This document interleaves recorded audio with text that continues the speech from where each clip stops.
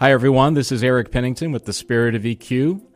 And with me, as always, is Jeff East. Hello, everyone. And we wanted to just give you a little bit of a preview of what's coming up on the newest episode of the Spirit of EQ podcast. Which kind of leads me to the role of emotional intelligence and my routine.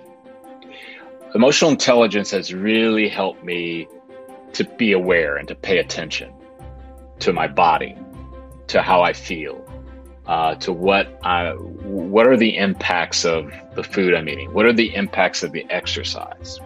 You know, the idea about recognizing patterns in our world is we don't need to repeat here for very long, but it has helped me kind of get a sense about it. And as I said there at the beginning, Jeff, I've been given this wonderful gift, my body, my mind, life.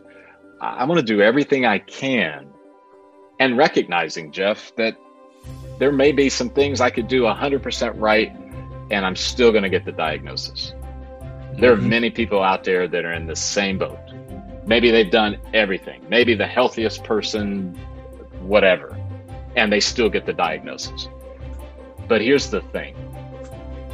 I've taken the approach of, I'm going to be well regardless of my circumstances, regardless of whether or not I get the good news or the bad news, because all of us have that in common, Jeff.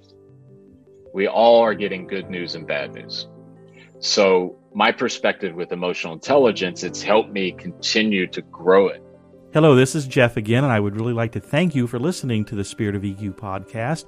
If you have any questions, comments, or just want to know more about emotional intelligence, please contact us. You'll find our information on thespiritofeq.com, and we will get back with you. Thank you again.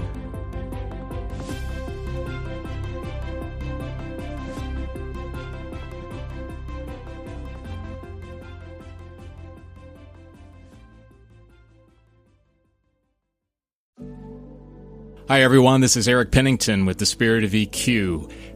I'm not introducing a new episode today. I'm here to tell you some things that might help you. Jeff, you're with me as always. So yes. How do people get in touch with us?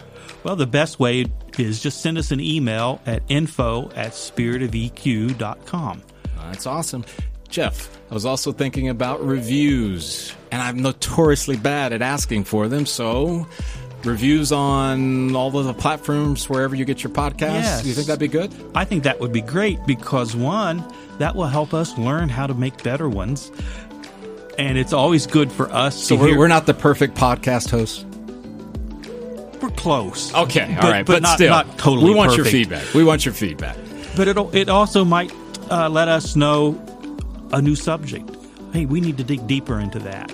Yeah. So let us know what you think. Cool. We really appreciate that. As always, too, there is social media, LinkedIn, Facebook, and we also have a YouTube channel. Those also have mechanisms or options for you to be able to leave a comment, a like, or those kind of things. Just want to make sure that you know how to get in touch with us. Right, Jeff? Right. We appreciate you all. Thank you. Once again, we really appreciate you tuning in today. One of the things that Jeff and I want to bring to your attention as well is that when we created this podcast, it was not intended to take the place of a clinician. In other words, if you find yourself in a place where there's something deeper going on or something that you cannot solve on your own, we do recommend that you reach out to a clinician of some sort. This podcast is purely opinion-based, and it is rooted in the desire to help you along your path in whatever way we can. However, it is never going to replace, nor should it ever be looked at as a replacement for clinical help in any way. Thanks again for tuning in.